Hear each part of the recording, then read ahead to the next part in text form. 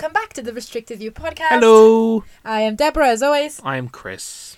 And today we have another episode for you, but not a review this time. Nope, Even not though a review. we snuck in 3 reviews in the last episode. Was it 3? Oh, yeah, it was. Yeah, you're right, it was, yeah. Yeah, we haven't seen anything. We're seeing something tomorrow. Actually, we're seeing 2 things tomorrow. Hopefully. So we'll have one thing definitely, 2 things hopefully. And so we'll definitely have a review for you next week. Yeah. Excuse me, sorry. And we'll probably have a review the following week as well. Yeah, we should do, yeah. But this week it is a list, and it is the antithesis to a list we previously did. We previously came at you with the most overrated musicals. Yeah, we were making enemies that time, but this time I think it's just making friends. Yes, exactly. But of course we're also going to have some tips, we're going to have a discussion topic, and we're going to start off as ever with... The week's news. So we've got a few items of news actually to cover this week. Nothing super major, but a few talking points worth mentioning. First and foremost, so I suppose the sad news first is that The Mirror and the Light, which was originally due to close on the 28th of November, was subsequently extended. That extension has now been cancelled. So the show is actually going to close on 28th of November 2021. As originally planned, which means that we definitely will not be able to get to see it, unfortunately. No, it's a shame, isn't it? But I guess it's very niche, because obviously it's a second part of a trilogy. Yes, and we hadn't seen the first one, which is why we were dilly-dallying about going to see it. Yeah, and I guess our minds being made up for us now. Exactly, yes. But yeah, it's a shame, but at least it's finishing its run, its original run anyway. Yes, yeah, it is. Although I guess it is. It's not a great sign, I guess, that it extended and had cancelled. That's very true. But on the positive side, though, Get Up, Stand Up, the Bob Marley musical, which only opened very, very recently, in the last week or two, has already been extended. It was originally going to close on the 3rd of April 2022. It's been extended now to the 18th of September 2022. So that's what, a 3-month? April to September. Yeah, it's about a 3-month extension, approximately 3.5 months. Yeah. No, it's 5 months, isn't it? May, June, we July, don't know maths. Oh yeah, you're right. It's 4.5 months. Yeah, you're quite right. So that's so we haven't seen that yet. It's just opened. We definitely, if we go see it, it won't be until the new year because we're going to be away for quite some time. Yeah. At the end of the year, I'm not going to be in London for a bit. Yeah, but so at least it's good news that we will definitely have plenty of opportunity next year to go see it. Absolutely, yes. And lastly, but definitely not least, if you didn't catch Sutton Foster in Anything Goes, now you'll have a chance to see it in the cinemas, because the a recorded version of Anything Goes will be showing in the cinemas from the 28th of November until the 1st of December. So check your cinemas, check a cinema near you, see if they're showing Anything Goes, because I mean, it's still on. This hasn't closed yet in the West End, but Sutton Foster's gone now, so there was a rejiggle in the cast. And you can check it out. It would be nice to have this. Someone somewhere will have a very good filmed version of Anything Goes, which I know pleases a lot of people. Yes, and if you want to check out our review of said show, Anything Goes, was our episode 10. It's the lovely. You can check out our review of that show. Obviously, the short version is we did enjoy it and we recommended it. So we definitely would recommend you go and check out this filmed version if you weren't fortunate enough to be able to go see it at the Barbican. Yeah, definitely. Hopefully it'll come to TVs and like streaming services. I'm sure soon we'll have that as well available. Yes. Oh, hopefully. There's no guarantee of that yet, though, is there? No. That so far is just the cinemas for a few days. Cool. And it is still open with Sans Sutton Foster, isn't it? Yes. For a little bit longer. When's it closing, actually? Yes, it closes on the 6th of November, so you still have some time to catch it if you haven't yet. But if not, you can definitely watch it in cinemas from the 28th of November until the 1st of December. From the cheap seats this week, as I said, is a list. And this time, not a list that will make us enemies, as I say in the intro. It's hopefully a list that will make us friends. And it is the shows that we think are underrated. Yeah, most underrated musicals. Yes. As I said, the antithesis to most overrated musicals. So yeah, exactly. Those of you out there may have been able to work out what it was going to be. So yeah, top 5 most underrated musicals. Now this list might make... I mean, there are some really obscure musicals out there in the world that we have never seen or heard. Which some of you might hear this list and think that's very basic. Those aren't underrated at all. Whereas others of you might have never heard of some of these. So I guess it just depends where you sit. I mean, I think obviously we see a lot of shows. I think we're fairly well poised. But I was at the same time making my list. I was thinking a lot of these are still reasonably big shows. They are still me too. I actually had the same encountered the same problem, and at the same time, if you've been listening to us for now, this is the 22nd episode of the podcast. I think some of these are always present. I think these are the shows that we always mention a lot of the time. Some of them. Some of them, not all. Definitely all. Not all. Definitely all of them. But also, it's underrated. It's a bit like when we said for the overrated list. For example, we love Hamilton, but Hamilton's definitely an overrated show, right? It's definitely blown out of proportion. A show can be great, and you can love it, and it can still be overrated. Yes. And similarly, a show can be reasonably successful and still be underrated. Yeah, exactly. And also and there are other so shows, I don't know, like a really obscure musical like I don't know okay, I said obscure, but I don't know, something like The Music Man, for example. That's got a couple of really fun songs that I really like, but I think there's a reason it doesn't get revived very often. I don't think it's a great show. Yeah. So do I think it's underrated? No, I kind of think it's had the right amount of success. Okay, yeah, exactly. Yeah. So if you're waiting to hear something as obscure as that. Well, it's not obscure, The Music Man, but it's not. You wouldn't hear it mentioned very often on a musical theatre podcast these days. No. Or something like Pippin, for example, right? It's like they're. I don't think they're underrated. They have the right amount of success. Yeah, exactly. Yeah, so these are shows that we think don't have the recognition they actually deserve. Yes, exactly. So who's going to kick us off? I think it's probably my turn to go first. You go first. You can go first. Because you always want to go first because... It doesn't matter because you always somehow seem to say the show I want to say. So you go first. Okay, so my number 5 is... I probably would put this at my number 1. So obviously my number 5 is the one I think is the least underrated. And my number 1 is going to be the one I think is the most underrated. Okay. Compared to how successful and how critically acclaimed they are compared to how good I think they actually are. So my number 5 probably should be my number 1. But in an attempt to kind of counteract personal bias, I've decided to stick it at number 5. It had to be on the list though, and it is Chess. Yep. By Niamh Bjorn of ABBA fame. I assume that'll be on your list. With lyrics by Tim Rice. I kind of think this is the most underrated musical of all time, frankly. But as I said, to eliminate that personal bias, I'm sticking it in number 5. It wasn't very successful when it first opened. It's had a couple of runs in the last 5-10 years. Craig Revel Horwood did a tour, which I think went to Canada and the UK. Mm-hmm. And obviously it had the Coliseum run. It only ran for 5 weeks back a few years ago.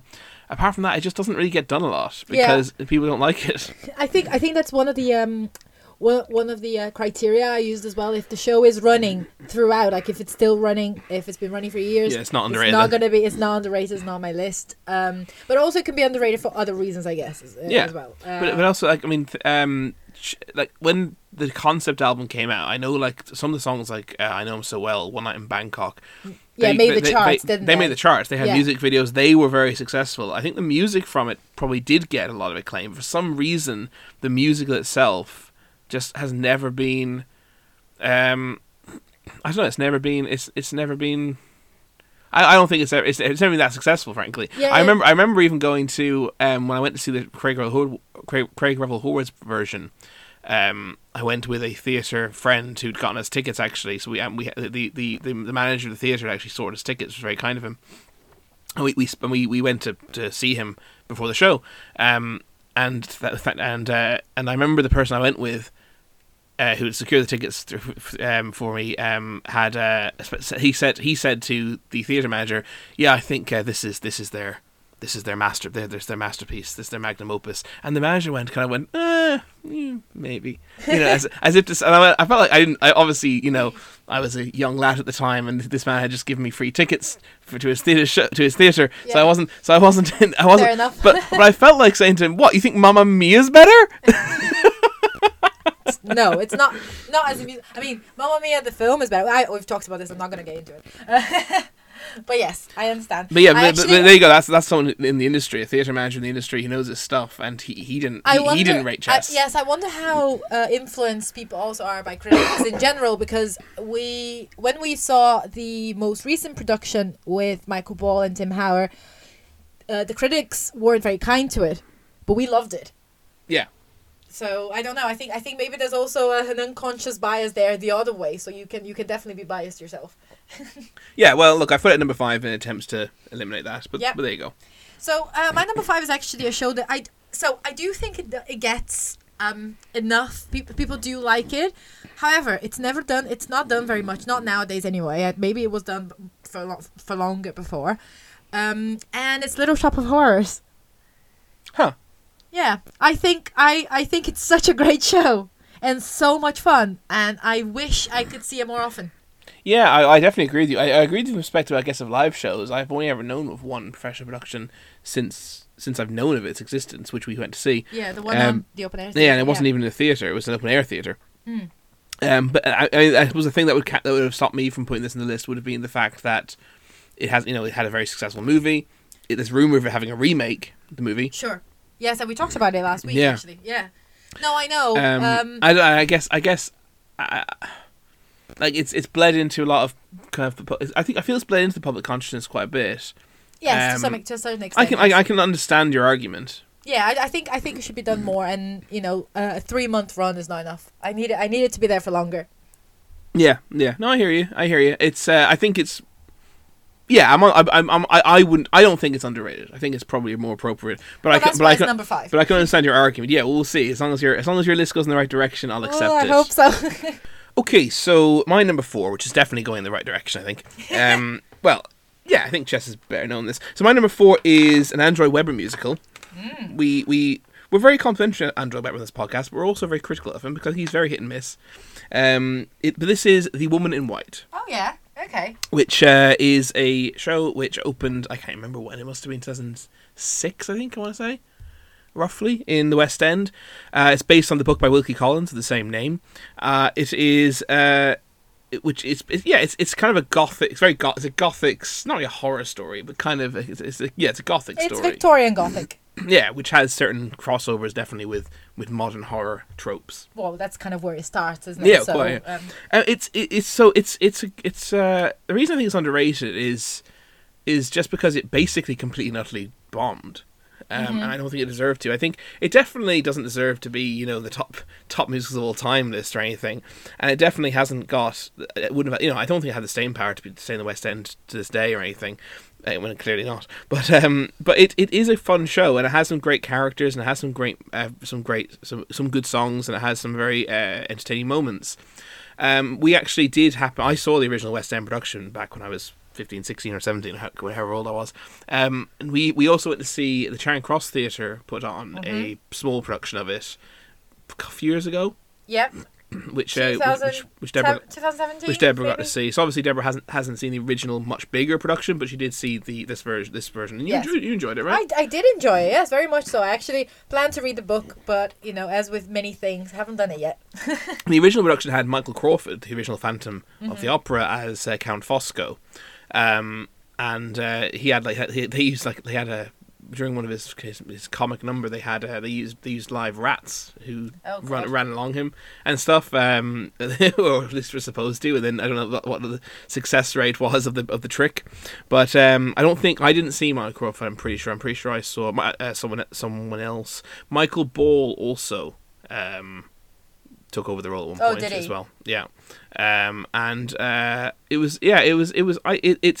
just a fun and entertaining show with some good numbers and some good comic set pieces. It's a good story. It's got some good intrigue. It's a little bit silly in naff in ways, I guess, as these gothic horror things often are.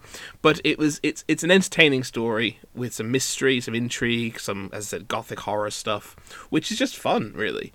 I think Victorian novels lend themselves to be adapted into musicals really nicely, because they have such some of the plot twists and some of the Deus Ex Machina moments are very musical theatre. They just happen randomly, and you think, oh, okay, I'll have to accept it that this person had an uncle who was rich and now they're fine. You have to go into this one knowing it is going to be a bit silly in some ways, right? Like there's a certain tone to it, which despite the fact that it has a very serious tone, it's kind of constantly.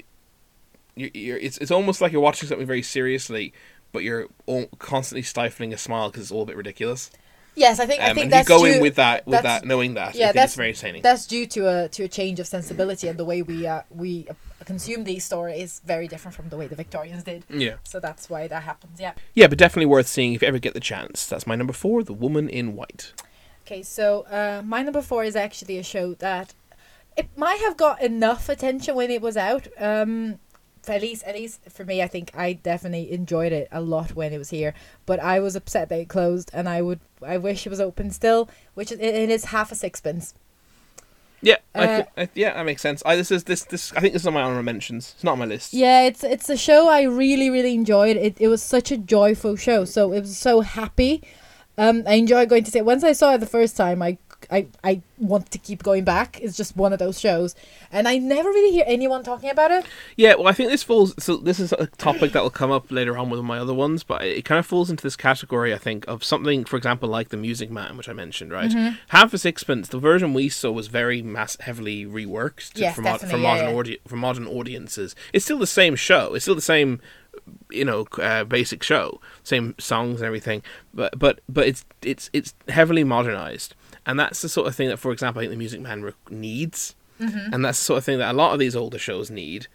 That I think the ones that have had that are underrated. Yeah. More so than the ones that haven't had that modern revamp.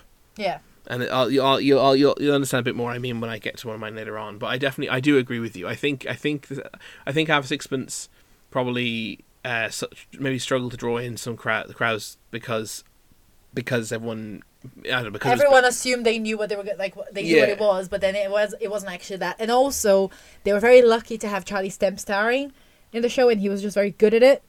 I think it did such a good job in the lead role as well. So I think that was a great that particular production was particularly great, but I never hear anyone talk about it, so I think that's why it's my number 4. And we do have the soundtrack. We do have the soundtrack, yes. We even bought a tankard, actually. We broke our rule of buying merchandise. Very true, yeah, because we really did love it, and it was so full of joy. Yeah, it's a very happy, joyful show. It's very kind of what's the word? I'm trying to think of it. It's very much of that. I'm trying to think what that genre is. The full of joy. It's a very feel good kind of like minstrel style. Who's it by actually? So I'm not sure who the music's by. The adapted book is by Julian Fellows, who wrote Downton Abbey. Oh, really? Really, really suits the show, I guess. The original one was Beverly Cross was that wrote the book, and the composer was David Henniker of the original. But yeah, so it was in heavily it's based on Kipps, isn't it? By the H.G. Wells novel. Yes. Of all people. Yeah, well, Arthur Kipps is the main character. Yes, yeah. But the revival that we saw, definitely heavily modernized by who was it by? You say? Julian Fellows. Okay. I think that's how you say his name. I could be mispronouncing his surname, but yeah. Yeah, heavily revised version though, but yeah, I agree with you. I do think that if it hadn't been revised, I would not agree with you. But I think I don't even know the original, but I actually think that version was just so great. Yeah. They had Rain on stage. They had all sorts of great things. So and the version we saw definitely underrated. I agree. Yeah. So my number 3 then is a Buber and Schönberg musical. It's not. Thank you. And it's not obviously not Les Mis, and it's not Miss Saigon either. I've actually seen Miss Saigon listed on a lot of underrated musical lists. Not my list. And they made me kind of go, that's very basic. Miss Saigon's quite. I mean, I've seen 2 productions of Miss Saigon over the years. I feel, but this is what I'm saying. It's all perspective, right? Mm-hmm. For some people, Miss Saigon might be a very elusive show they've never heard of. But for me, it's Martin Guerre. I've seen videos of that, yeah. Yeah, so Martin Guerre opened back in, I don't even know when it was, the 90s, the 80s. It had Jerome Pradon. It had what's his name, Ian Glenn. Yeah, Ian Glenn as Arnaud de Thiel. It had so actually quite a heck of a cast. And it tells the story of the true story, apparently, allegedly. Well, I mean, it is the elements are. I think the court case exists. So the true story of a man named Martin Guerre from Artigat, which is in Spain, I think, who went off to fight in a war and then seemingly returned.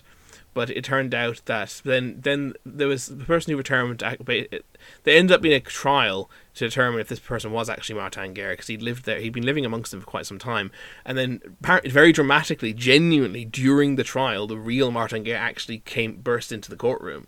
That actually happened, and it's obviously dramatized. So it's in this way that in the drama, I've no idea like to what extent to what extent the person who impersonated him was a villain or not. But in this version, they're friends in the war. He believes Martin to be dead. He actually goes home to give news that he's been to his wife that he's dead. Is mistaken for Martin by the village idiot. Wow. And then he kind of says to everyone, the village idiot Benoit is like, "Oh, Martin's back," and then he kind of just ends up accidentally living this lie. Yeah. There's a question mark over whether the wife Bertrand knows. In the version I saw, directed by Craig Revel Horwood, they removed all that ambiguity. So it's kind of she knows because they didn't want to get married anyway. They were married for. One of the reasons he runs away is because he's been forced to marry someone when he's like really young and he doesn't want to and all this. And it's got some brilliant songs. It's got some really good songs, like such as Martin Guerre, I Am, the song he sings when he's running away, saying "I'll come back one day." It's got "I'll Make You Proud." It's got the Trial Ash is great. Who Are the Imposters Here? It's really, really good, and it's a good story. And it's a cracking show, and I've never seen a full massive production of it. The version I saw in the Watermill Theatre was quite small, and it was the first time I'd ever seen acting musicians actually utilised. Oh, nice. I'd love to see a big production of this. Yeah, I've only ever seen the clips you showed me on YouTube from the documentary. Yeah, and it does look like something I would really enjoy. Mm-hmm. So hopefully it'll come back. Yeah, cracking music and a really big looking, awesome. The original production looked massive and huge. The small production I saw was also great, just a different way. Yeah. So my number 3 is actually, who would have thought, something Chris already said, and it's chess, and that's my number 3. Yes, I don't. It didn't matter who went first. I would have definitely said it before you. Yes, yes. I think it's a great show, and I really think that it's appreciated for what it is. Yeah, it gets a lot of stick for some reason. Yeah, I don't know why. I don't fully understand why. And I was baffled. I remember being baffled by the critics, from like the critics in all the reviews I read for the production at the Coliseum. Yeah. Because really, like a lot of the arguments to me were not really valid, and I really disagreed with all of them. I remember thinking that as well. I can't think of any specific examples. No, I think there was a lot of just we don't like this just cause, and there were arguments that I did not agree with. The Cold War tension doesn't work. But it really does, no, right? I agree. And it's just I think it really works. And if anything, I mean, the fact that the Queen's Gambit was so successful on Netflix, it shows there's a niche audience there for chess. It's not about chess. No, it isn't about. No, it isn't. It isn't. But there are there are moments there about chess, which are fun. Yeah, but it's like but when they're playing the games of chess to music, that's not the chess. It's about the subtext, right? It's like there's plenty of films with games of games of poker or something, and it's not about the poker being played. It's about this. It's about it's about everything else that's happening around that game. Yeah, you know? Absolutely. And yeah. Yeah, so that's my number 3. We talked about it. Yeah. Chess. What about your number 2? My number 2 is the one this is what I was saying about revamped versions of shows, right? Mm-hmm. So, my number 2 is sort of by Gilbert and Sullivan, sort of not. Gilbert and Sullivan have a show called The Mikado. Yes, I've heard of it. Which is old and dreary and a bit boring. Okay. Right? Whether you like it or not, it's not. I mean, it's fine. It's fine. Look, it's fun, but it's just it's fine, right? Mm-hmm. But here's the thing: the original Pirates of Penzance is also old and dreary and a bit boring, and it was massively reworked.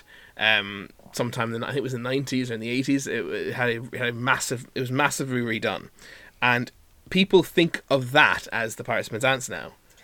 Right, as that being the original, as if that were the original one. Yeah, and a lot of the jokes have been added in, a lot of the visual gags have been added in. I mean, we don't know to a certain extent, but also a lot of the songs that were used to be sung quite straight are now played for laughs, right? Right, yeah. Or maybe back then people's sensibilities were different. Maybe back then it was funny without having to be played so hard. I don't know. Anyway, it needed that rewrite, and the Pirates of Penzance is great fun and brilliant. But if you went back and watched it now, fly on the wall, back in. when Gilbert Sullivan originally wrote it, it was he wouldn't enjoy it. He wouldn't find it as funny, I don't think. And the same is true for Half Sixpence. Yes. Right, that's the thing. Mm-hmm. So so I think this is genuinely very underrated. Yeah. It is Hot Mikado. So this is the thing. Hot Mikado is it's basically the Mikado. The plot's the same, the song's the same. It's just really jazzed up, and there's an additional dialogue, right? Which makes it which is funny. And and the thing is, Pirates of Penzance the new one might as well be called the Pirates of Penzance we all know might as well be called Hot Pirates of Penzance. It is as different to the original as Hot Mikado is to Mikado. So the film version of Pirates of Penzance I saw is the new version. That's the new version, okay. yeah. I think new version is the same. It's just massive. It's just it's revised, reworked, yeah. Yeah, but what my point is that they didn't signpost that to the same extent that Hot Mikado. David H. Bell basically revised the Mikado into a musical called Hot Mikado, and it's but like it's mislead. It that makes you think it's like a brand new thing based on Mikado or moved away from Mikado. Like, as it is to Mikado as modern Pirates of Penzance is to the old one, and as Half Sixpence is to the old one. Yeah. So is it because maybe it's more different. I don't think Pirates so. Or I don't think so. I've seen. I mean, the Mikado. The difference is the Mikado. You can still go and see the original. It's still put on. And the other ones aren't really. The other ones, I think I have seen productions, not seen myself as an audience member, but have heard of the old original operetta Pirates of Penzance being put on still. Okay. And I've definitely seen clips on YouTube of it, and it's not as fun. No, I guess you've missed a lot of the gags, and it's just, as I said, it's different sensibilities, right? And what we find funny and entertaining is very different from what they found funny and entertaining in the beginning of the 20th century. Yeah. So. And the same, it's just those songs need to be sped up and modernized and jazzed up. And Hot Mikado is really good fun. It's very, very funny. It's got some great numbers in it, and it's a lot better than the original Mikado. Okay. For modern audiences. I don't know anything about that, but I would like to see it. Very open to seeing new shows. So my number 2 is actually this one is controversial, and I can already picture Chris's face like that's not underrated, but it is underrated because everyone I speak to in this country doesn't seem to like that show, apart from people who have kind of overcome the fact that they had to study in school. And it's Blood Brothers, which I know is not. It's because I love it so bloody much that I think it's so good, and it really pains me to hear people being like, nah, whatever, because I had to study for my GCSEs. No, you grow up and then you go back to the theatre and you've learned to like it differently. I mean, it was in the West End for like 20 years. Oh no, I am aware of that. It's permanently on tour. No, I'm aware of that. I'm aware of all that, but I think one of the things that sustains the tour is the fact that the kids study every year. Based on the fact that we're often the only adults in the theatre now. Exactly, yeah. No, I'm exaggerating a bit. I accept this purely on the basis that it's specifically you taking issue with adults who studied it not liking it because they studied it. Yes, and I think it's I think that's kind of a lesson for all of us, and I've definitely been guilty of saying I studied this in school, therefore I don't like it now. Yes, I don't think I've been guilty actually, because I studied Mark Haddon's Curious Incidents of Dog and Nighttime. Oh, that's and fun. We went to see the play version of that, and I really liked it. Yeah, that was fun. But yeah, I have definitely been guilty of that, and that happens, especially when you have to really study for an exam, and it has to go. I think you develop a different relationship with the material, but I think that if you're one of those people, go see Blood Brothers if you have a chance, because it is very, very good, and try to see it. Try to see how current it still is, even though it was written in the 80s. I want to say maybe late 70s. I'm not sure, but even though it's getting on now, it's still very current, and the themes are all still very, very, very relevant. Especially now, I'd say, almost weirdly, even though we're not talking about minds anymore, but we're talking about other issues, other social issues. So yeah, I think it's because of the amount of times I've heard people say they don't like it. Yeah, no, I understand your specific logic. Yeah, even if I don't agree that it's underrated. So what's your number 1 then? My number 1 is Guys and Dolls. Now I don't agree with you, because I think that's everywhere. What do you mean it's everywhere? I think that's also true. Like that's kind of going to popular culture. People talk about it all the time. I don't know. I feel I hear about it a lot. I think if you asked 10,000 people from the street to name one song from Guys and Dolls, I think all 10,000 of them would say Guys and Dolls. Okay, fair enough. And that's not a song, obviously. Yeah. I don't think anyone can. No, probably not. Now, you'll probably meet of those 10,000, maybe 5 of them will know "Luck Be a Lady." Yeah. And that's basic. I think that's it. I think "Luck Be a Lady" is the only song the odd person might know, and then of those people who know it, only half of them actually know it's from Guys and Dolls. Yeah, sure. I do think that it's of. I think of all. I bet a lot of people think it's a Frank Sinatra song, even though Frank Sinatra didn't even sing it in the movie. He just subsequently sung it on his albums. I've never seen the film. He didn't sing it in the film. No, Marlon Brando sings it in the film. There was a whole argument though, apparently, over who got to sing it because that's a big number. Yeah, but the lead role is Nathan. Yeah. So Frank Sinatra basically wanted to be Nathan and have the best song.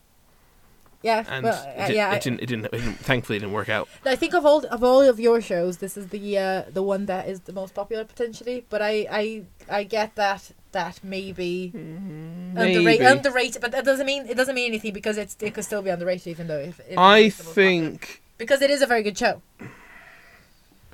I'm just trying to think if I just know I really think it's very. I don't think most people know anything about it at all. No, you're probably right. You're probably right. And it's a great show. It's got some amazing numbers in it. It's got some fantastic showstoppers like Sit Down, You're Rocking the Boat. It's got Luck Be a Lady. It's got whatchamacallit, the good old Oldest Established. It's got some very, very funny numbers, such as Adelaide's Lament, Sue Me.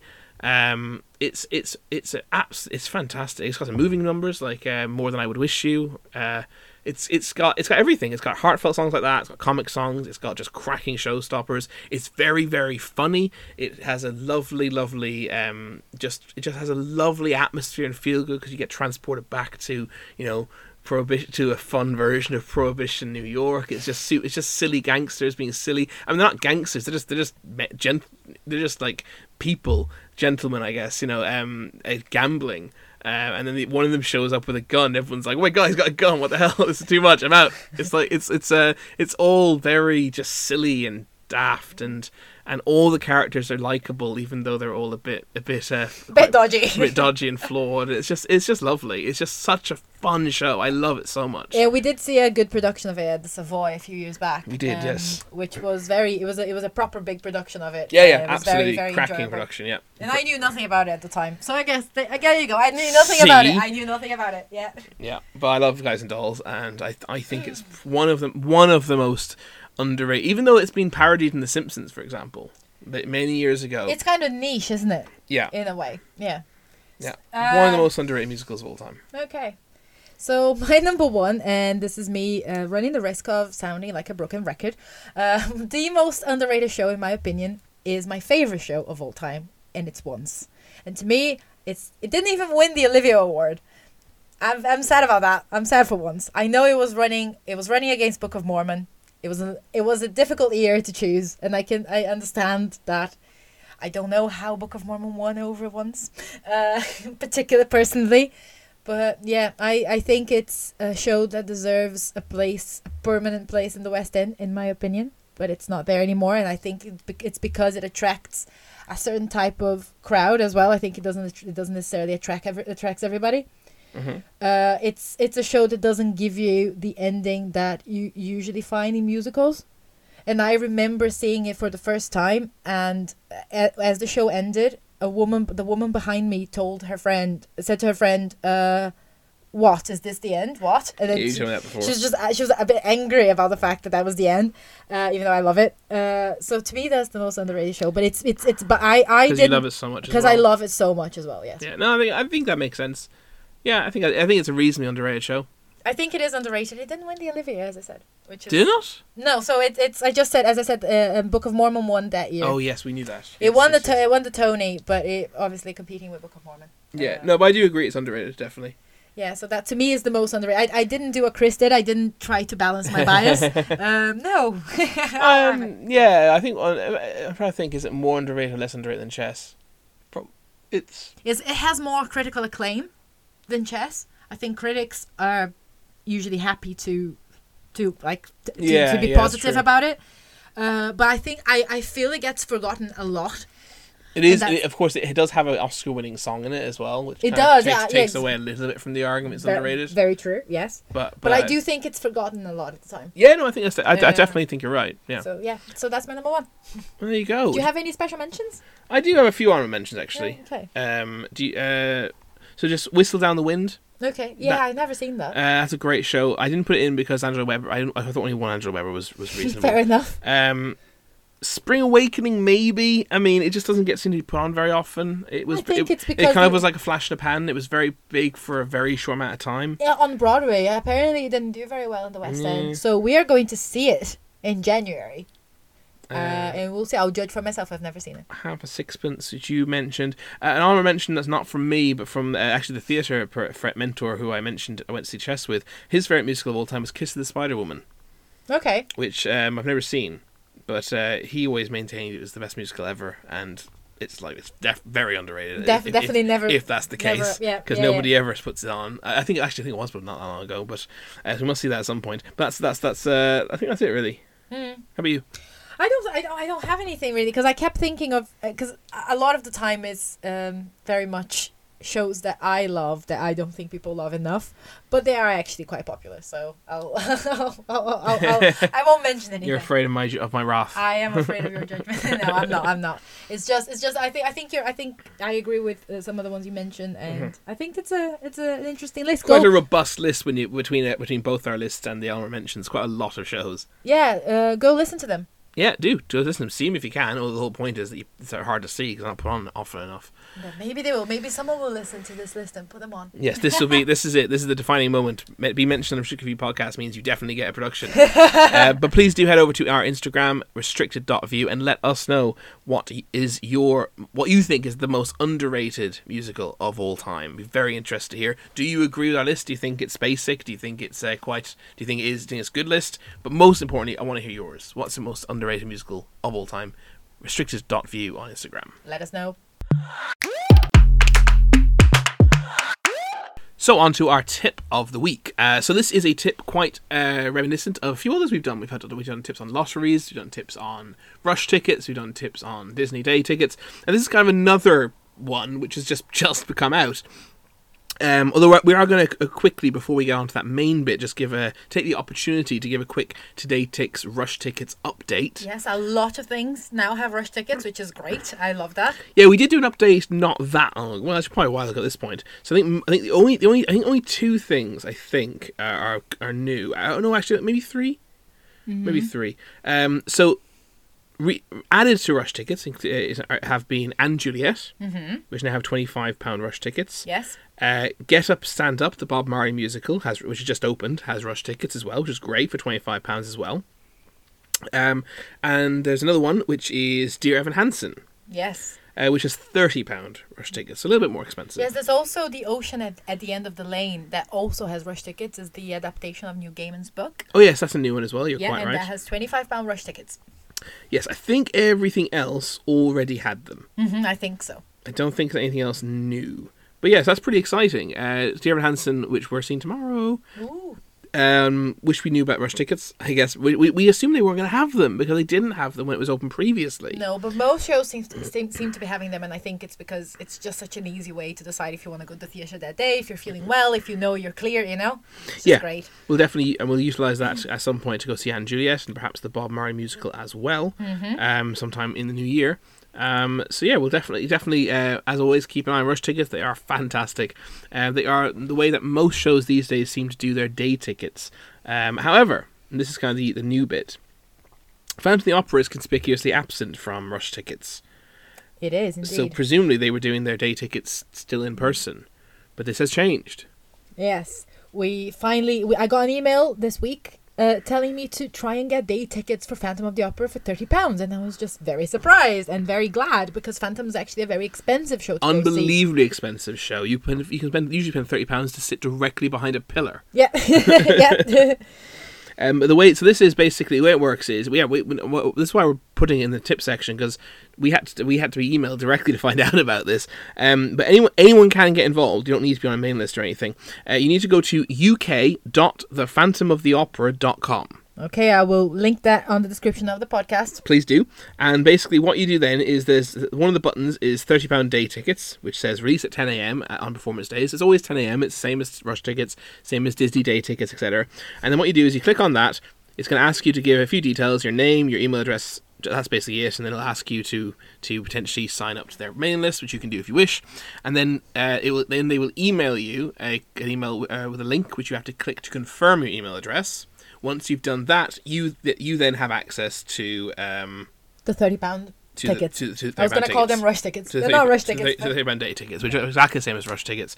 10 a.m. And what I've done is basically the link that they send you then in the second email, it's thanking you for confirming, is the link you need. I have basically bookmarked that link. To which, and if you go to it too early, it will just have a countdown. So I've just gone to it now. It currently says 11 hours and 28 minutes and 33 seconds until you can book these tickets. So yeah, basically Phantom Opera are doing their own thing, but they have thankfully joined the online day seat revolution. Yeah, which is very, very helpful. If you've ever wanted to get tickets for Phantom, you know how helpful that is. Yeah, that'll save a lot of money. So we might actually be able to go back and see it. Because we were leaning towards not going to see it this year because it's so expensive. We've seen it so many times. And... But yeah, I think for £30 we could probably... in good seats as well, hopefully. Yes. We'll report back anyway. Yeah, but yeah, check it out. uk.thephantomoftheopera.com.co.uk, I think it was actually. But Deborah's going to link it anyway in the description of the podcast. Check it out. Today our discussion is about spoilers. Yes, spoilers, or not just spoilers. It's more probably a little bit more nuanced than that, right? It's kind of to do with how much one should know about a performance. Yes, and it will contain no spoilers. No, yeah, we're not spoiling any particular show, but it's kind of about what level of knowledge is kind of good, and what level of knowledge is possibly too much. In our opinion, of course. Yeah, of course. So, yes. Yeah, exactly. And I think to begin with, it's always a question. It's always something that I ask myself. This is regarding musicals, right? And should you listen to the soundtrack before going to a show? Yeah, this is a big one with musicals, I think. Obviously, because but specifically, I find that the plot of musicals is rarely something that matters in terms of being spoiled. Like most of the time it isn't now. Like I think the vast majority of people go into Phantom of the Opera knowing well, maybe that's not true actually. Do most people go into Phantom knowing how it ends? I don't know. I think a lot of people might think that Phantom ends with Christine. I'm not sure. The Phantom ends with Christine? Yeah, like they end up together. Oh, the characters. Okay, the characters, right. Yeah. Sorry, I meant that they end up together. I don't know. Huh. Hadn't thought about that. It's hard to think about these things once you're so familiar with these shows for so long, right? Yeah. Yeah, well, a lot of the classic musicals, everyone knows how they end, right? Yeah, I think. Yeah. It's a bit like Shakespeare, I guess. You just know the ending, and it's been there for such a long time that it's almost weird to complain about spoilers because you've had so many opportunities to kind of know what happens. Yeah, well, Shakespeare in particular. Yes. But yeah, so musical and soundtrack. So what do you generally do? I generally go in blind. Really? Yes. There have been instances where I knew some of the songs. I knew like a couple of songs. So before I went to see Wicked, I knew Defying Gravity. Mm-hmm. And things like that. I knew the songs in Hamilton. So yeah. Hamilton I knew pretty well, and I listened to that before I saw it. So Hamilton's kind of a unique one, I think, where you basically have to have listened to the soundtrack beforehand because you will not understand what they're saying otherwise. Because the music is very dense, not in a bad way, but just there's so much to it, right? It's very quick as well. It's very quick, yeah. It's very different. So Hamilton I knew, but often I don't. Often I don't listen to it. So I went to see. I was actually talking about this with a friend recently. She went to see Six, and she took her partner who had never seen it, mm-hmm. and he was going in blind. He decided that he didn't want to listen to the music before going. I went in blind to Six. Me too. I hadn't listened to it before. So I don't know. I don't know. How did he find it? So I have two minds, I guess. One of them being not about Six specifically. No, I was asking how did he find it? Oh, he find it. Oh, how did he find it? Yeah. Oh, I think he loved it anyway. He didn't mind not knowing it. Yeah. Yeah. No, but regarding listening to the soundtrack or not listening to the soundtrack, for me, it's I think it really depends, because I do think that knowing some of the music beforehand helps you to get into the show. Mm-hmm. And at the same time, you can. There's so much surprise if you don't know. There's so many good things that can come of it if you don't know the music. So I'm not really sure where I stand. I think, unfortunately, it's kind of a circular problem. Actually, the idea of listening to musical soundtracks beforehand. 'Cause I think the problem is, so I think generally speaking, it's better to listen to music before you see a live performance. Because if you think about albums from bands you maybe weren't familiar with before you listened to it, or even bands you were familiar with and were fans of, the first time you listen to an album, it kind of washes over you. A lot of the songs even often sound the same. It's kind of like you don't remember that that's two different songs. I mean, I remember the first time I ever listened to Panic at the Disco's first album. I was like, all those songs are the same. But now I really like Panic at the Disco. So I really think I wouldn't recommend someone pays £100 to go see a rock concert if they don't know the music. I mean, there are some people, they exist. There are people who just love live music full stop, and will happily pay £100-200 to go see a band they know nothing about. And also love discovering new music, right? Yeah, and love discovering music through live. They're hobbyist concert goers. But unless you're a hobbyist concert goer, I would never recommend doing that. And I think musicals therefore kind of should fall into that same category to a certain extent. However, the problem I find is I can't really get into musical soundtracks unless I know something about the musical. It's a bit like whenever I now listen to the album of a band I have seen live, I find my experience is amplified because I've seen them live, because I can, that it brings back the memories of seeing them live, and I now listen to it almost as if as a memory now. Yeah. Even when I listen to the CD, which is great. And that can happen. That happens with musicals too. When you listen to the soundtrack of a musical you've been to, it almost is like reliving the memories again. But the problem is. But the problem is you can't do that the first time you listen to it. First time you listen to it, you're listening to it purely as music. Mm-hmm. And musical music often requires context, which we kind of talked about before. It was like, I think we mentioned it with Cinderella, I think, how the songs are, some of the lyrics in Cinderella are so poor. Yeah. But they work a lot better in context. Mm-hmm. They're still poor lyrics, but they're not, they make us laugh out loud at how bad they are. And you forget a little bit as well that they are as bad, right? Yeah. You're in the story with you're kind of immersed. So yeah. You kind of just let it go, essentially. Yeah, so I almost feel that to fully appreciate a musical score, the first time you listen to it, it kind of has to be live whilst watching it. But you won't be able to fully appreciate it if you're completely unfamiliar with the music. Yeah, so that's what I mean. It's a secular problem. You should listen to it first to have the best experience, but you can't listen to it properly unless you have the context of the show. So basically, it's impossible to have that. Both choices are wrong. Yeah. As for what I have always done, I would have told you that I generally I had to think about it. Immediately, I actually would have just answered. I generally would say. I generally listen to the first. But actually, that's not true at all when I actually thought about it. The reason I think I do that is because the vast majority of musicals I saw growing up, I had listened. My parents had been playing the soundtracks in the car or at home, while I was growing up. So by the time I saw Les Mis, yes, I had listened to it many times. I'd seen my parents watch a documentary about it, or Yeah. I whether I hadn't listened to the soundtrack all the way through, probably in like an actual conscious listening. Mm-hmm. Looking for the story, looking for the common threads. Yeah, like I actually remember asking questions, plot questions. So I put my mum, I went to see Les Mis, I think before it. But I still I was very familiar with Do You Hear People Sing or something, for example. Yeah. And that continued then. But then that continued throughout my childhood. But then when I got older, for example, when I went to see The Woman in White when I was about 16 or so, I went to that just because my mum had seen it. My mum wanted to see it because she was a big Angela Weber fan and she was a big Michael Crawford fan, so she went to see it with a friend when she was in London, and then when we all came to London the following year, she took us all to see it again. Mm-hmm. So we only went to it kind of basically because my mum thought she was going to take us to it. She thought it was good, yeah. and I hadn't listened to anything from it. No, actually, having said that, maybe I had. My mum was probably playing it in the car, knowing her. She probably was, but she definitely did, and probably before I saw it. But then, so now in my adult life, whenever I go to see a show, when I think about it, I don't listen to the soundtracks beforehand. Hamilton, I'd heard most of, similar to the way I heard all these stuff because you played it. Yeah, I did play it. Yeah. You play it constantly. Yeah. But like everyone was talking about Jamie, I knew nothing. I hadn't heard anything of. Cinderella, the only stuff from Cinderella I'd heard had been. Well, actually, Cinderella, I had actually listened. I'd watched the two or three YouTube videos. That they released. They released 3 songs, and I listened to 2.5 of them. By choice. So I didn't listen to the soundtrack. I don't think the soundtrack was even out. Back to the Future, I think I listened to. There was like a mixtape on the website where you could like hear like 30 seconds of couple of songs. And I listened to that. Yeah. So I think that's kind of the.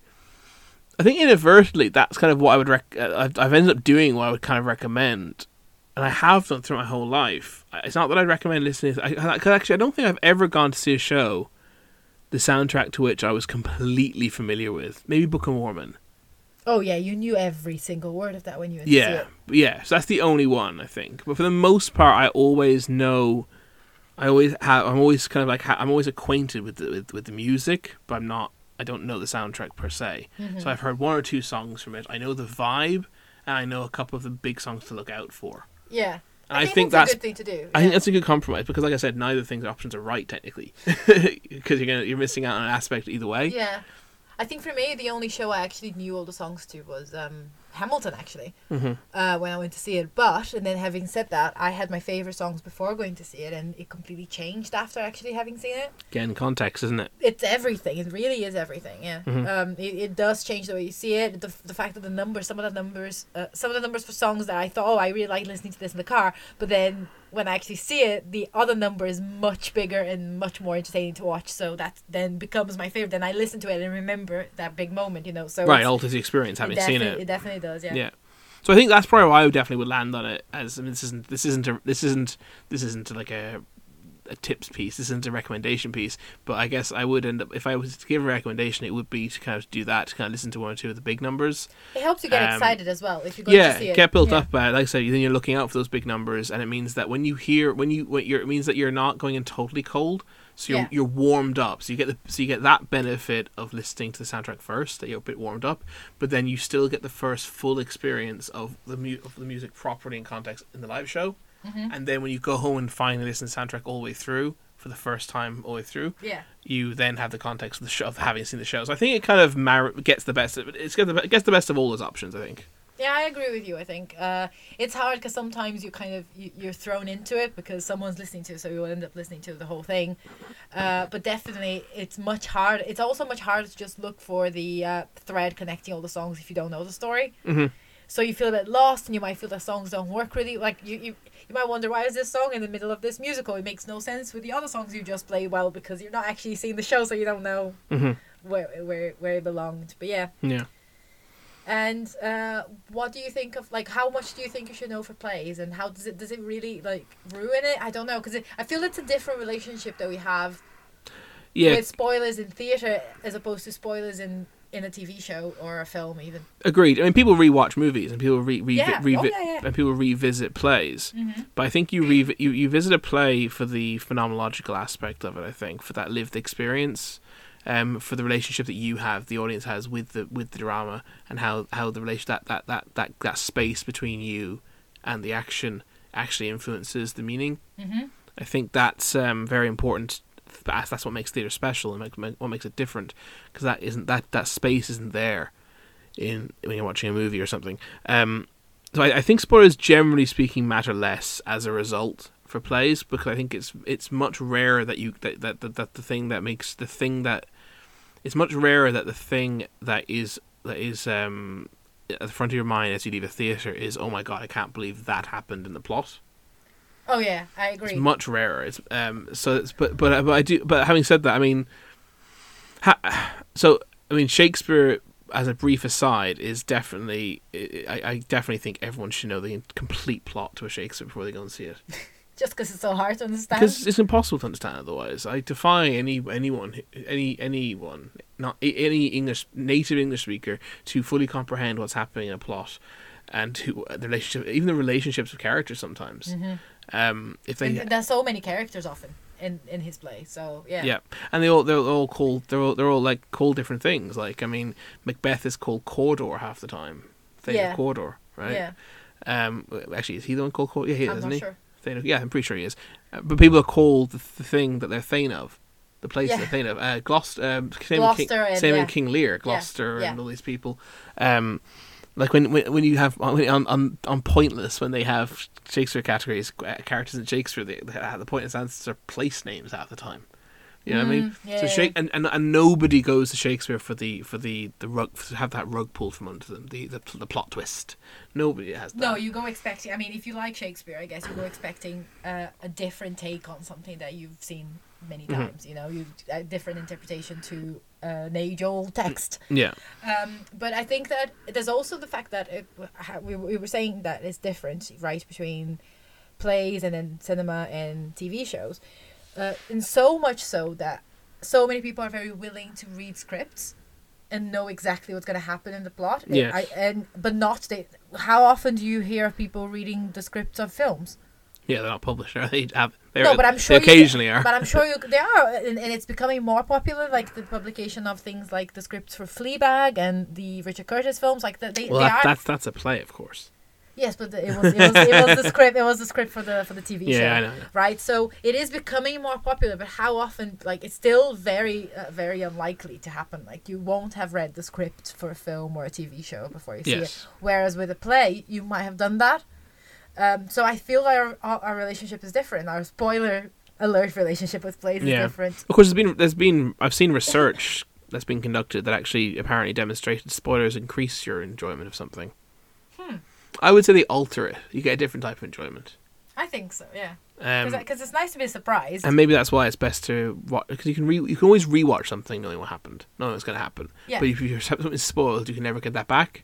Yeah. So although I don't worry as much about spoilers as I used to, especially since I heard that study, because I did it when I read it. I agreed with it that I often find if anything, times I have been spoiled and things, I have found it hasn't really massively impacted my enjoyment. No, and I actually have this. No, it's not a theory or anything. It's just I have noticed that, for example, sometimes I know how a lot of people say, "Oh, I'll read the book first before seeing the film." I should read the book first. And I'm like, well, maybe not. Maybe if it's a difficult book, maybe if it's a dense book that you'll struggle to get into, watching the adaptation is actually going to help you get into the book. Yeah, that's a really good point, actually. That's happened to me so many times, especially when you're talking about classics and books that are not as easy to consume. Yeah, we have that with the Dune at the moment. Which Yes, is yes. right. Dune's just come out very recently, and loads of people who've never read it are getting really into it. But also struggling because it's a very difficult book. Yeah, because this happened when Stephen King's It came out, the film. Loads of people picked up the book and then discovered, it's actually over 1,000 pages long. And it's far too dense and there's far too much going on. And there's magical space turtles. And the story doesn't end in 2 hours. Yeah, it's just, or even in 4. Yeah, but it's even I even my own experience with this is a long time ago when Lord of the Rings came out. I never encountered it before, and then I watched the first film, and then I read all the books before seeing the second. I think film. a lot of people did that. Yeah. I don't know. I think that's it. It's just a different relation. I don't know if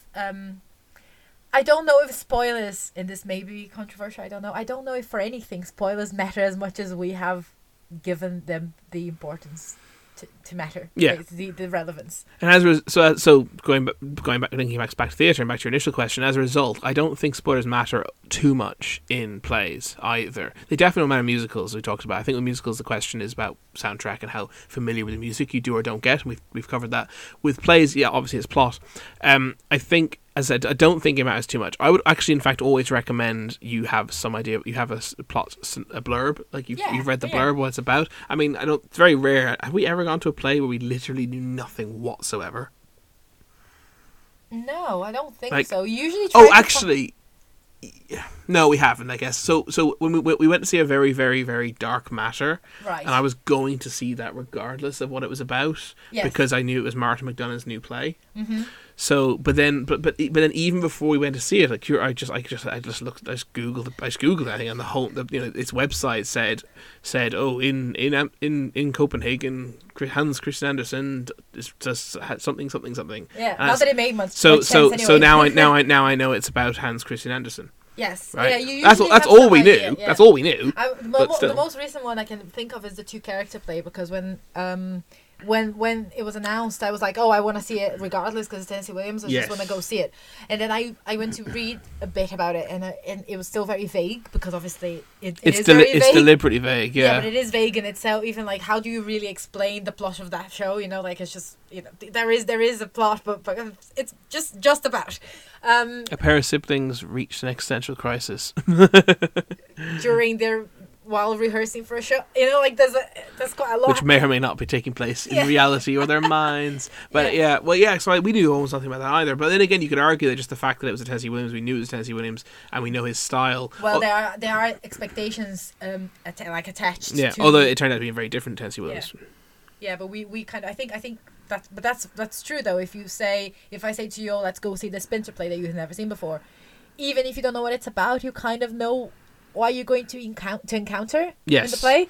Yeah, well, and actually that brings us to Pinter's an example actually of someone of plays who I would actually recommend knowing nothing as close to nothing as you can.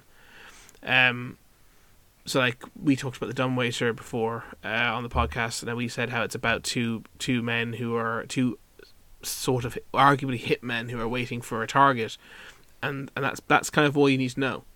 Yeah, but thinking about it now, a lot of the short Pinter plays that we saw during the Pinter season, we didn't know anything about. No, the vast majority of them, in fact. Yeah, actually, that's true. In fact, yeah. So we went to like several of those, just knowing we're going to see a few short plays, and I think it works well because you can't really explain. Well, okay, some of his stuff you could explain vaguely what it's about, but for a lot of his stuff you couldn't explain what it's about very well. Same with Beckett. That's kind of the nature of Theatre Absurd in general. I think with Theatre Absurd there definitely are. It's the thing that they're not plot twists per se. But there's things there are moments I wouldn't want people to know, and I would not have wanted to know. But then I think even with musicals there might be ways that they're interpreting the text or the book that are different, and that's why we haven't spoiled a particular moment in Cinderella, for example, because that's not actually... That's very different. That's nothing to do with the plot per se. No, right? It has nothing to do with the plot, but that's the type of surprise that you get from musicals, I guess, for example, rather than the plot itself. Yeah, exactly. I'd much sooner spoil the ending of Cinderella, which is an ending which is not necessarily one that everyone will see coming, right? Because it's not necessarily the cliche and the obvious. It's not necessarily the obvious ending, or at least there's elements of it that aren't obvious, right? No, I agree. And I'd much rather, I'd happily spoil that, frankly. Except I don't think there's any particular benefit to doing so in our review. But if I thought there was a benefit to doing this in the review, I would have been much more willing to spoil that than I would be to spoil that other thing that we never, that other non-plot set moment. Yeah. No, I agree. But yeah, so with Shakespeare, definitely you need to have literally read the exact plot summary, like what happens. Especially because there's so many characters who turn into other characters and dress up as other people, and you lose track of it. Yeah. And the dialogue where they explain the 3 sentences they explain, I'm going to dress as this person now, doesn't actually make. That's not actually. It's basically not what they say. But yeah, Shakespeare literally read word for word what's going to happen. Pinter, Beckett, Theatre of the Absurd, that kind of stuff. I would say, you don't need. I would say avoid as much as possible. Just know if you like that style, I would say go in not knowing, because the whole limitation of human knowledge is almost kind of a theme of that stuff. That's very true. So I think, and I think with something like Theatre of the Absurd, I think it can almost too much alter your interpretation. Your perception. I was gonna say that now. I think that depending on who gives you a blurb of the story, you might end up looking at it from a different perspective rather than just coming fresh to it. Like there's no evidence in the text or the performance for that the Dumbwaiter takes place in, I don't like in a dream or anything. But if I told you it takes place, it's a dream. Or you would believe it. Yeah. You would believe it if you trust me, because because it is absurd, right? Yeah. So that absurd theatre can be explained with it as a dream if you really want to, with any of these things. So yeah. So I would recommend avoiding as much as possible with that with absurdist theatre or avant-garde theatre or postmodernism or even modernism, just because I think your expectations are going to be too heavily coloured.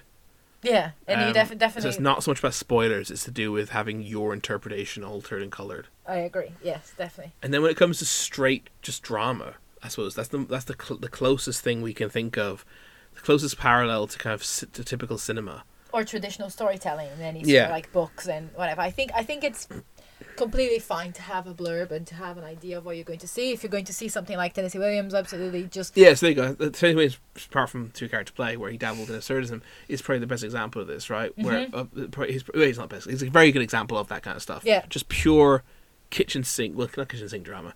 Pure drama. Straightforward drama. Stuff happens, and it's interesting because of the characters and because of the instances and the plot. And also there's been plenty of film adaptations of his work. Should you be spoiled in what happens in those? What about that? So in those then? I don't think it matters that much if you are. If you were So that's to be, it- so that's I interest- think that's you can go interesting. into it. I think it's obviously best to go into it just kind of knowing the blur, because then you will kind of join that path of knowledge, of learning about the story.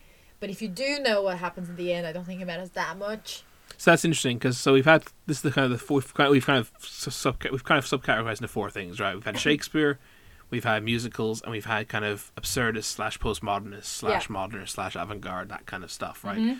Alt theatre, we'll call it. And then this is the last one now we're talking about, which is, as I said, kind of the standard drama, the most easily compared to films. And you're still saying you don't think it matters, which is interesting. Do you think what about someone who was going to see a Tennessee Williams film? I don't think it matters that much. Is this because it's Tennessee Williams, or because... No, I think... I don't know if it's because... No, I don't think it's because it's Tennessee Williams. I think it's because the end... The actual facts of the end or whatever spoiler moment during the show, they don't matter as much. What matters is the journey. So you don't think, but you also don't think it matters in film adaptation. No. So do you think? So are you basically arriving at the conclusion that spoilers don't matter?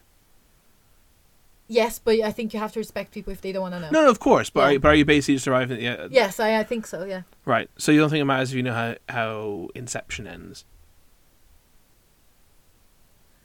Well, I don't know, because then if I think it's funny, because I think it might depend on the genre, because it does. I don't want to know who the killer is in an Agatha Christie book.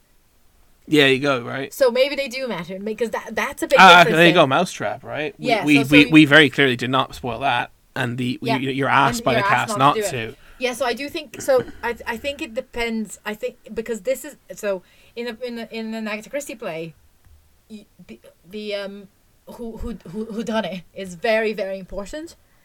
Yeah. And it will not I'll say spoil, but maybe not even spoil, but it will definitely alter completely the way you consume the play. Yeah, and I'd happily go back and see it with my knowledge of who did Yes, it, absolutely, and have that experience. But that experience you can have first or second. The experience of not knowing who did it, you can only ever have that first. Yeah, so I think it might depend on the genre. Or is it even not the genre? Is it just basically whether or not there is something to spoil? Yes, I guess right. so. I mean, because Yeah. if you take obviously there is always something to spoil, but what I mean by that is, I guess there needs to be like a term for this. We should have a theatrical term for this. The something like it doesn't. I can apply to film as well, but a reveal moment. I know they call it reveals. A twist. It is a twist. Yeah, I guess a in a twist. I guess we have that term. Yeah, a twist. Yeah, so twists shouldn't be spoiled. No, because I think they will definitely really alter everything. Because everything about a twist, the whole point of a twist is that you didn't know it was coming. Yes. Whereas that is not about the journey. That's about that's about the Yes. That's not about the journey or the destination. That's just about the No, but I think very much the Agatha Christie play, it is part of the journey is trying to figure out who the culprit is. And that is so important. That's not... Right, so you're robbing some of the twist, you're also robbing them part of the journey. Yes, you are, yeah. Yeah, that makes sense. Whereas I think, for example, in, I don't know, The Glass Menagerie, if you tell people, if you tell people what happens in the end... Oh, hang on, spoiler alert for this. I won't say No? I won't say anything. But if you tell people how it ends, you're not actually robbing them of the journey, in my opinion. Yeah, I think you're probably right. Mm-hmm. But I don't know. Maybe if someone told me, I would be upset. But I don't think so. Yeah, I think it's Agatha Christie or Whodunit, full stop, is Yeah. that's almost too obvious an example. So like you could arrive at the conclusion spoilers don't matter, and then say but the exception that proves the rule is whodunits. Yeah. That's how like categorically obvious it is. Yeah.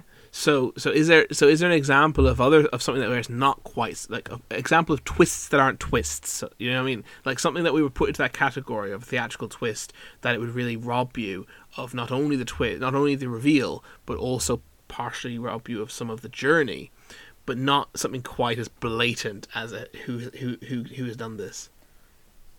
I think so. Can you think of one? Yes, but I don't want to spoil people now.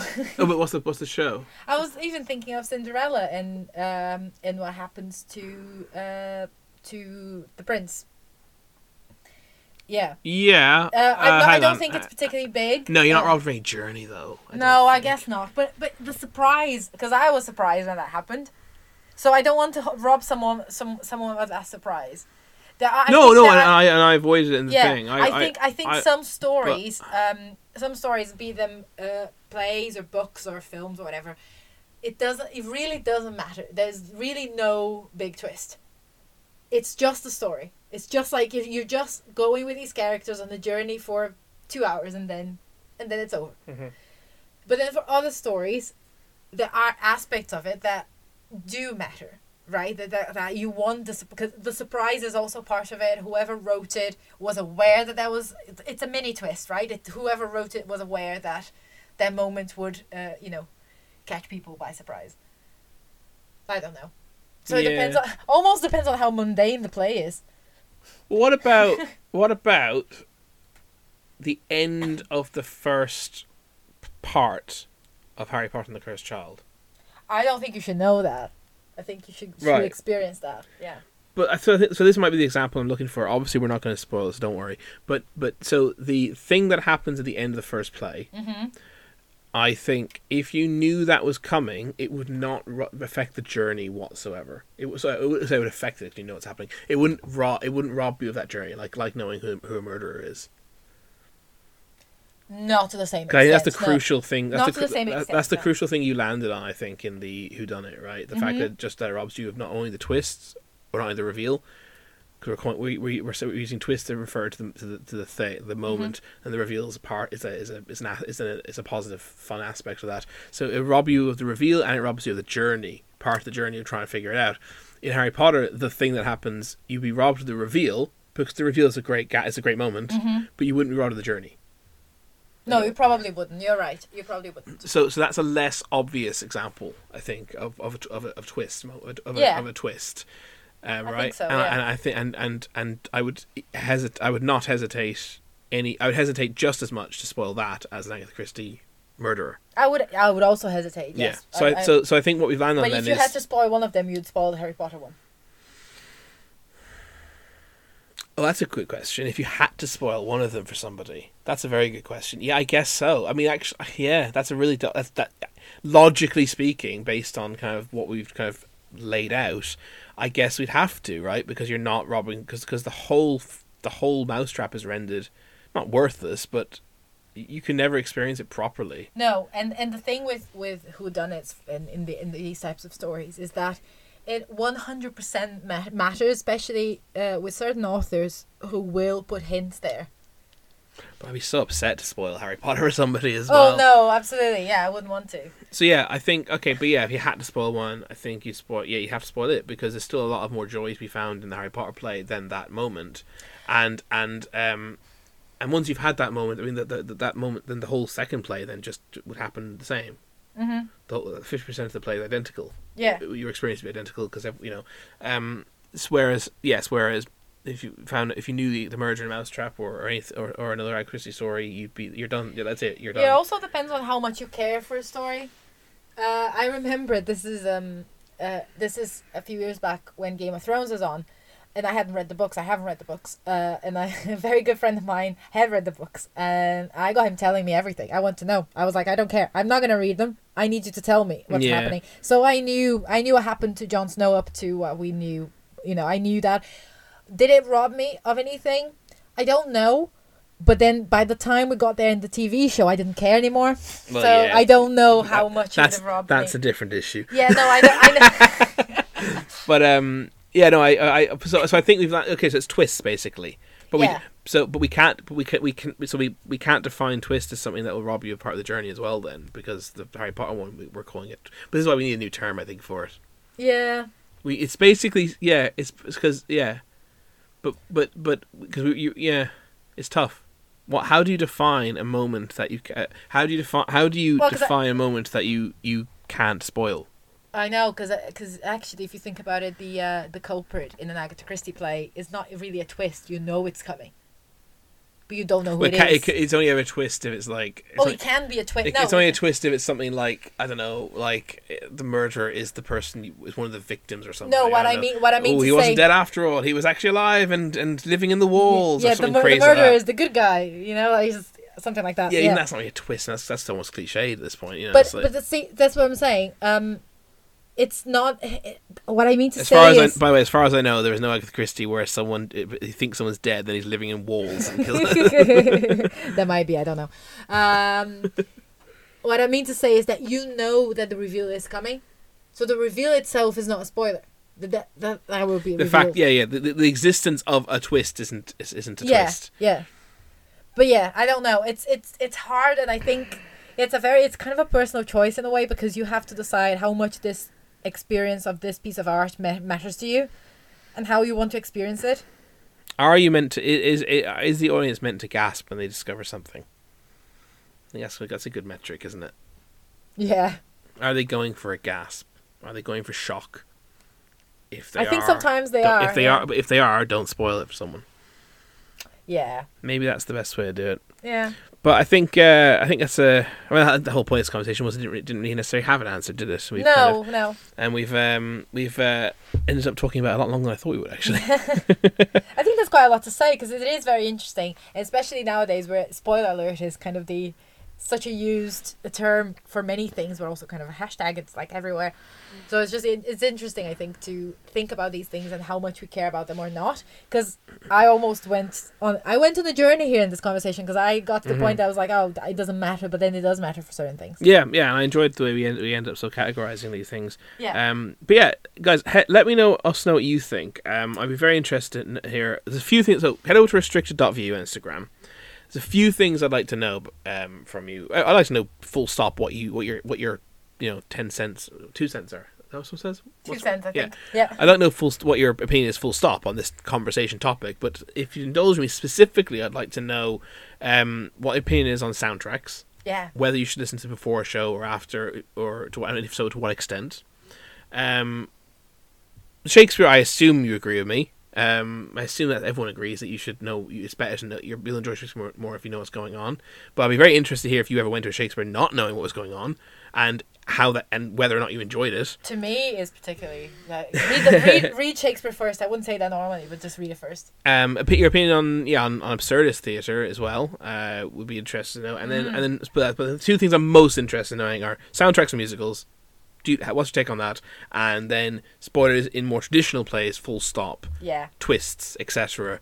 Do you like knowing plots and do you like knowing the general plot but not the twist? Do you like knowing the twists? Do you not like knowing nothing? Please do comment on restricted.view on Instagram and let us know. Yeah, let us know what you thought of the discussion as well, and what's a play. Tell us a play that has the best twist. Don't tell us the twist though. Just tell the play we have. Tell us the play we have to see. Play, not twist. Yeah. Name that play, but not that twist. And I think we're going to wrap it up there for today. We hope you very much enjoyed the episode. Yes, I definitely enjoy having a discussion about spoilers. I didn't expect to enjoy it so much. Yeah, no, likewise. I said I kind of decided to cut us off because we'd been going. It was looking like it was going to be a controlled length episode, and hitting kind of the hour mark, and we ended up going significantly over. But yes, nonetheless, I really enjoyed the conversation on spoilers. I enjoyed compiling the underrated list. It was less pressure and more fun than the overrated list. We hope we're planning on using that tip about Phantom. We hope you guys get good use out of it as well. Yeah. And join us next time for a very spoiler alert Evan Henson heavy episode. We'll catch you guys then next week. In the meantime, see more shows. Bye bye.